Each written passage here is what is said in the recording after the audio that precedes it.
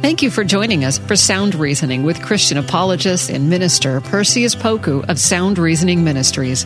It's our prayer that today's program will educate, train, and empower you to defend your Christian faith with confidence. Perseus has his bachelor's in history and a master's degree in apologetics. We hope you enjoy this time of equipping so that you can answer questions to defend your Christian faith effectively. Now here's Perseus Poku on Sound Reasoning. Welcome to Sound Reasoning. I'm your host, Perseus Poku. On today's episode, we wanted to continue our discussion on the Bible, the Biblios, the book, the Bible, inspired by God, given to men to write down his commandments to us, his principles, his instructions, and intended for all of humanity to embrace Jesus Christ or to look at their decision to not embrace Jesus Christ. The Bible, all 66 books, points towards acceptance of Christ. The Bible talks about God's dealings with humanity, how we all got here, our origin. And the Bible flies in the face of evolution.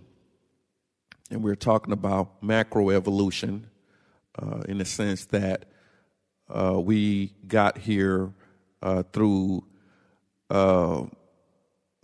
being primates and non-human, which is inconsistent with Genesis.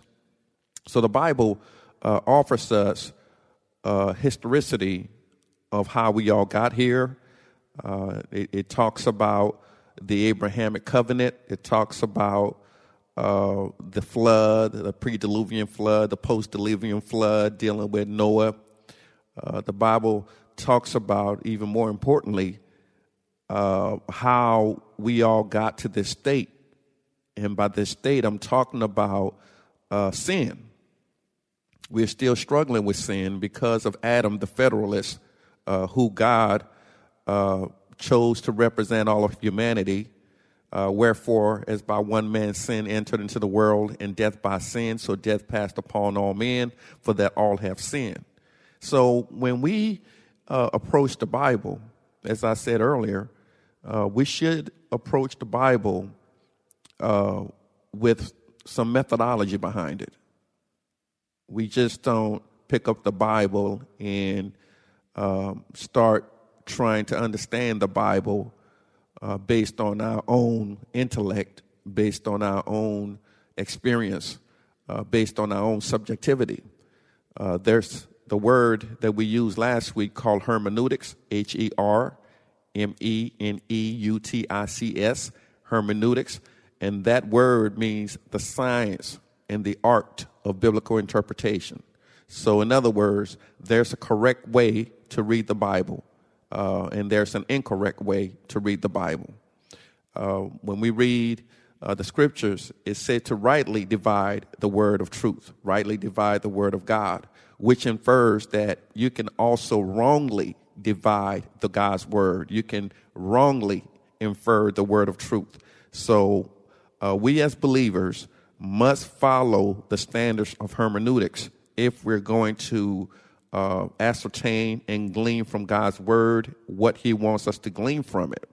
And to not approach God's word from a hermeneutical perspective would lead us to false interpretations. And we don't want that. We want to be correct. We want to rightly divide God's word. So that's my introduction as we continue the Bible, how to read it for all it's worth, how to read the Bible for all it's worth. On last episode, we talked about the format of the Bible and how it differs, the Old Testament differs from the Hebrew Bible, the Tanakh. And we basically said that all the books are the same, just formatted differently. The books are the same, it's just formatted differently. So the information from our Old Testament is consistent with the Hebrew Tanakh. And as we read the Old Testament, we see that it's a preview of the New Testament, right? The Old Testament is the New Testament concealed. New Testament is the Old Testament revealed. And so as we look at the books of the Bible, again, let us approach it from a systematic perspective. The first thing I want us to consider is the genre, the literary forms that I talked about on last week. And we need to look at the books. So when you approach a book, right, whether it's Genesis, Exodus, Leviticus, Numbers, Deuteronomy, which is called the Pentateuch, or whether you're dealing with Song of Solomon, where some Bibles call it the Canticles, or whether you're looking at Proverbs, or you're looking at Psalms, or you're looking at the book of Acts, or the book of Revelation, the book of Daniel, you need to consider what style is it? What genre is it? What type of writing is this? So you don't approach Revelations the same way you would approach Matthew, right? Because each book contains a literary style, and you have to approach it that way, or you're not going to get the correct interpretation. So the first genre is apocalyptic. Parts of Daniel is apocalyptic. Revelations is filled with apocalyptic imagery. And so you must decode and put it in the right context when you're dealing with these imageries. Those imageries mean something. Then the second type of genre is epistolary, and that basically means letters. So Paul letters are epistolary. They're letters. So when you are approaching a letter, it's very similar to when we used to write letters. Now we send emails, and now we send text. But when we used to write letters, you will have the greetings, the body, the conclusion, and Paul's letters are very similar to that. And it also gives us insight into communication between two parties, the letter writer and the recipients of the letter. And when you read Paul's letters, you realize that we are getting a sneak preview of communications between a sender and the recipient of the letter. That's why Paul always introduces himself in the beginning, Paul, the apostle of Jesus Christ, to whoever he's writing to the lady at this church, or to so-and-so at this church. Paul's letter is very close to the style, not even close, but it is the style of the first century writings. So when you look at Paul's letter, it's consistent with first century epistolary writings. Number 3, the third type of genre I want us to consider is historical. First portion of Matthew dealing with the historicity of Jesus Christ through the lineage, how he got here. When we look at history, we can go back to Genesis and see the history of how we got here. When we look at Numbers, you definitely see the historical aspect of Numbers. So-and-so begot this person, and this person begot this person. When we look at other parts of the Bible, we see clearly that the writer is trying to convey to us a historical aspect, a historical content. So when we look at the book of Acts as an example, many people run to the book of Acts to try to deduce or try to unpack the theology or doctrine for Christian living. Now, will you find some information in the book of Acts that's consistent with Christian living? Yes. Or Christian doctrine? Yes. But the book of Acts was not written primarily for Christian living and Christian principles.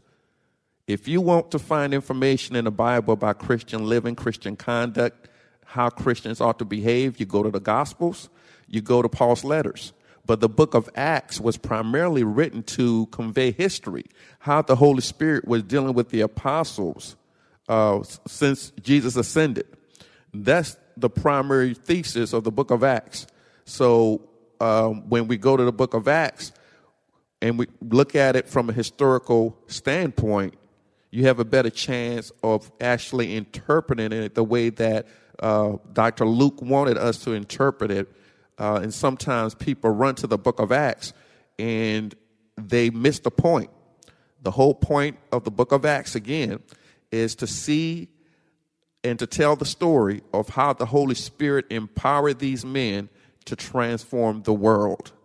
And every now and then, you'll find passages that do reinforce Christian living principles, things that we ought to do. But if you want to study on what Christians ought to do, go to the Gospels, learn, read what Jesus has to say in terms of how Christians ought to conduct themselves, and also in regards to how Christians ought to be part of God's kingdom agenda, the kingdom of heaven, the kingdom of God concept. Jesus talks about that, how we ought to deal with our walk as Christians, as believers. Jesus, even in the Beatitudes, is a perfect example of how we ought to conduct ourselves and what the standards are for his followers. Then Paul carries it through with his writings, the teachings of Jesus Christ. So it's very important that we understand the type of book that we're dealing with when we approach it. Doesn't matter what book you're in, learn the genre. What type of book is this? What type of book is this? This will help us to answer questions like, is this passage allegorical or is it literal? Is it metaphorical or is it literal? And answering those two questions are very, very important if we want to interpret the passage correctly. Context, when dealing with the Bible, is very important. Context, context, context. The biggest mistake a lot of people make is they go to a passage and they force their own ideas or attempt to force their own ideas into a passage. And that passage may not be saying that. That's why we have to read the text before and we have to read the text after the passage that we're looking at. It's very important what's going on prior to this statement being made and what's going on after the statement is made. So context is very, very, very important. I can't emphasize that enough. So we looked at apocalyptic genre. We looked at epistolary. We looked at historical. Then we have poetic. Song of Solomon, full of poetry. Book of Psalms, poetry. So it's very important that we understand that poetry oftentimes uses metaphors and uses imageries to represent one thing. The image is conveying an idea. So this is where our Bible study comes into effect. What is this imagery conveying? What is it talking about? What is Daniel talking about as he uses the imagery that he uses? How do I decode this passage? And again, that comes with Bible studying the Bible, but at least know the starting point. If you're reading the poetic literature, know that it's going to be filled with a lot of imagery and a lot of metaphors, if not similes. Number 5, genre, the romantic genre. Again, Song of Solomon qualifies romantic genre, and dealing with romantic writings, there is a certain mindset that you must have when you approach this type of verse or this type of passage in dealing with it and trying to interpret it correctly. Then the last genre I want to deal with is wisdom, which is the book of Proverbs. It's not exclusive to Proverbs, but Proverbs is filled with wisdom passages. So if we want wisdom, we need to go to God, who gives to all men and women liberally. So wisdom is not just knowledge, but is knowledge applied, meaning that you know how to apply the information that you received correctly. Amen. Correctly is knowledge applied. Sophia in the Greek, wisdom. So it's very important that we approach the Bible from a systematic perspective. We need to consider the type of genre the book is, or the text that you're reading. Is it apocalyptic? Is it epistolary? Is it historical? Is it poetic? Is it romantic? Or is it a wisdom passage? And once you're able to determine the genre, you can approach it correctly. We talked about the science and art of biblical interpretation in terms of hermeneutics. Now consider this when trying to read the Bible for all it's worth. What is the theme of the Bible? And if you email us, we can send you the themes of the Bible. The plot. What's going on in that passage? What's the plot? Why are Joseph's brothers so angry with him? Why is he in the pit? What's going on? The next thing you can consider: theme, the plot, and then the poetry. Right? Poetry. What's going on? Why is there a poetic reference over in this context that I'm reading? Then number 4, consider the motifs. Motifs are ideas or stories that persist throughout the Bible. They persist, meaning that they keep this theme, this imagery keeps coming back over and over again. Even going back to the garden in the Genesis passages. One of the themes that keep persistent throughout the Bible is the younger usurping the older. It's a common theme. David was called to rule over his brothers. Joseph was called to rule over his brothers. David being younger, Joseph being younger. And this theme persists throughout the whole Bible. And so if you consider these motifs, it brings the Bible to life. Why is God choosing this person to a position where he's rejecting this other person? Then there are things such as parallelism, which is using a part of a sentence that is similar in grammar, sentence structure, sound, and meaning. And we don't have time to really get into parallelism, but I just wanted to mention it just in case you want additional study. And I love how in parallel structures you have something like Psalms 103, verse 10, which talks about he does not deal with us according to our sins, nor repay us according to our iniquities. And when you look at it structurally, is this beautiful grammatical structure that the psalmist is using. And it's hard to convey that on the radio, but it's the way that he's formatted his writings to almost answer the preceding question. He does not deal with us according to our sins, nor repay us according to our iniquities. This beautiful structure that's used in the Hebrew. Then we move from parallelism to something called a chiastic structure. And again, it's very difficult to convey that on this episode without some sort of visual aid. But if you take the book of Noah or the story of Noah, you find this beautiful chiastic structure in Noah, going from chapter 6 all the way to chapter 9. It's beautiful, and I wish we were in class so we can convey this idea of chiasm. And again, it's just a style style of writing that's used to make the story stand out.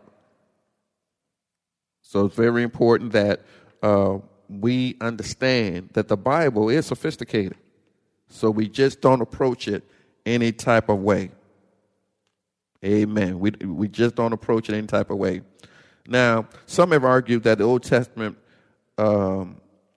records, the way that it's presented, is not actually what we as Christians have adopted, which is not true. That statement is not true. Some say that Moses did not write the Old Testament. It's a later scribes that created this mythology behind Moses being a writer of the Pentateuch. And again, they have no concrete evidence to support that statement. It's just their own interpretive bias.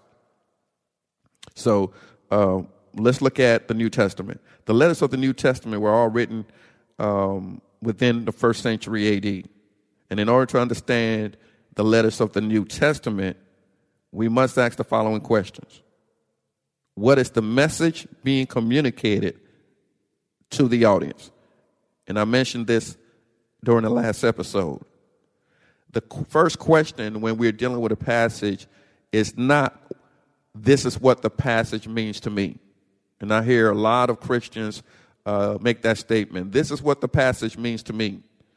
That's not the first question that ought to be asked. The first question that ought to be asked is, what is the message being communicated by the writer to the intended audience? So when we look at Paul's letter, he's speaking to someone. And the question is, what message is he trying to convey to the church of Corinth? What message is he trying to convey to the churches in Galatia? What message is he conveying to Titus, to Timothy? What message is Paul trying to convey? Then once we're able to ascertain what message is being communicated to the intended audience, then the second question is, what is that message, or how is that same message related to us in our modern time?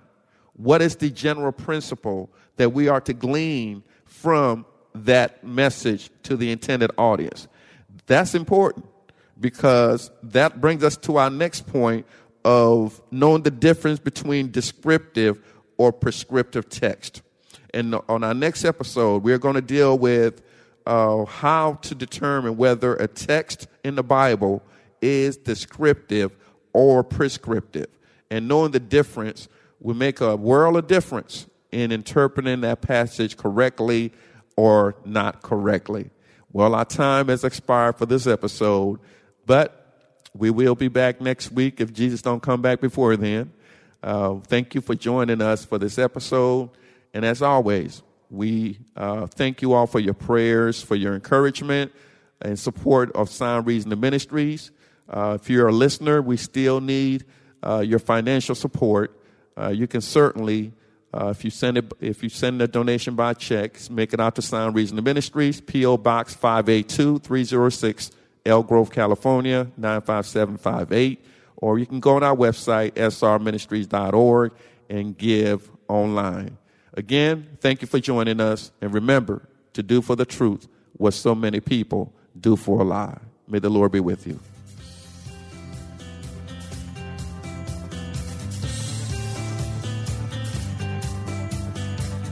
Thanks for listening to Sound Reasoning with apologist and minister Perseus Poku from Sound Reasoning Ministries. It's our prayer that today's lesson has equipped you to share and defend your Christian faith with boldness. Sound Reasoning Ministries offers training in apologetics, biblical studies, and systematic theology. Join in on discussions on Facebook at Sound Reasoning Ministries. For more information about the ministry, to send an email, ask a question, or support the ministry, visit online at srministries.org. That's srministries.org. Listen again next week at this same time. And remember, Titus 1:9 says, hold firm to the trustworthy message as has been taught, so that you can encourage others by sound doctrine and refute those who oppose it. Sound Reasoning Ministries, srministries.org. Hey everybody, I'm Dale. And I'm Tamara. We're hosts of the Kainos Project podcast, where we help you tackle ancient Christian truths in an everyday settings. To learn more and subscribe, go to lifeaudio.com.